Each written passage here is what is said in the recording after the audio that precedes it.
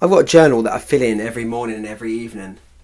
And I'm not going to lie, every time I do it, I feel resistance. I feel resistance to it. I don't want to do it. I'd rather be doing something easier, like scrolling the gram and watching Traitors. I'd rather be doing that.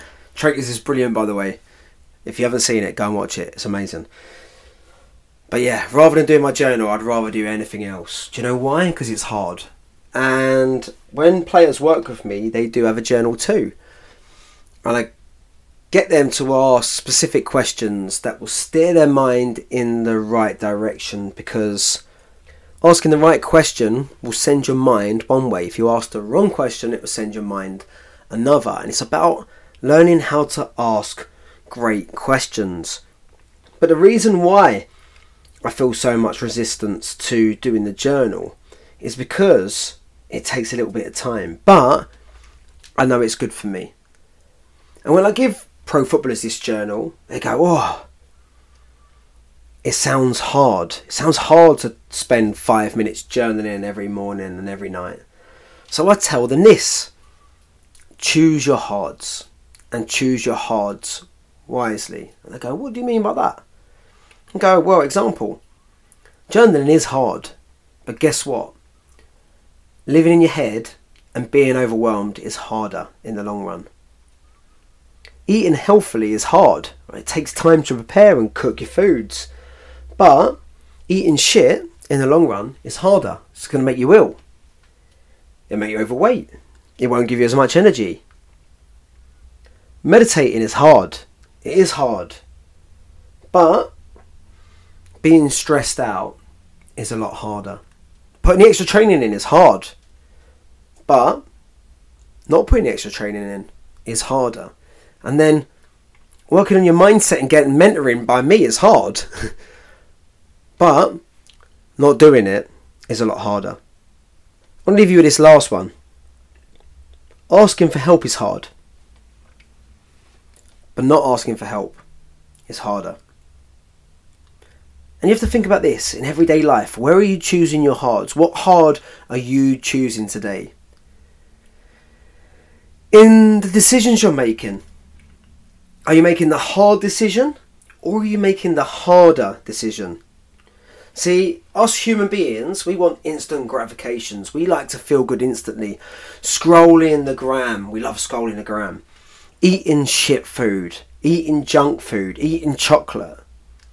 But guess what? It's all about the compound effect. The compound effect of stacking up small wins that will have a greater payoff in the long run.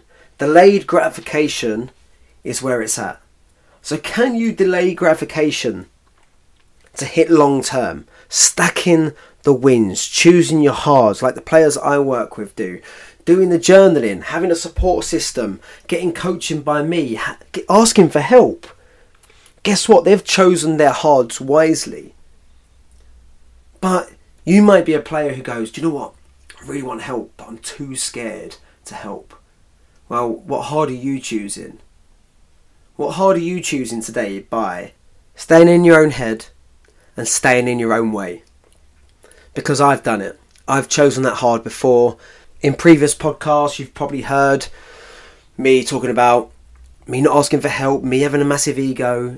And that hard was a lot harder than just going, do you know what? I need help. Do you know what? Someone help me.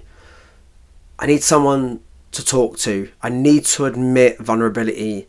I need to admit that I'm not great. And I need help. But I couldn't do it. It took me a long time to figure that out. And that was my ego. That was my ego talking to me. Like, I don't need help. I don't need that. I was choosing my hards so wrong for so long.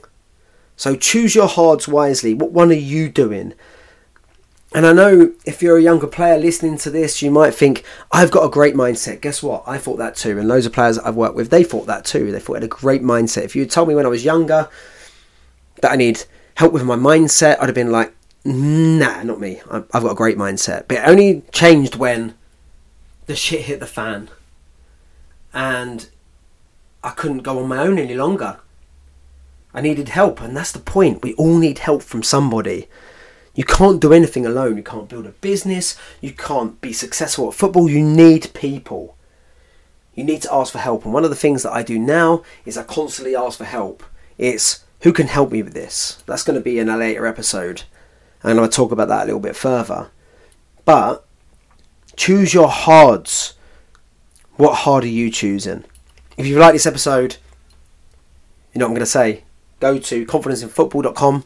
Watch the training. If you're a pro footballer, you can book in for a call with me, one-on-one. I'd love to speak to you, help you out, point you in the right direction.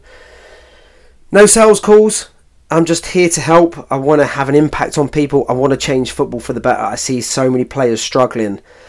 And be honest, I don't think the old methods work as well. I think there's a new way. I think you can do things differently. So I'm here to do things a little bit differently. And I do things a little bit differently. If you've listened to the past episodes when I talked about boxing matches and sandbags.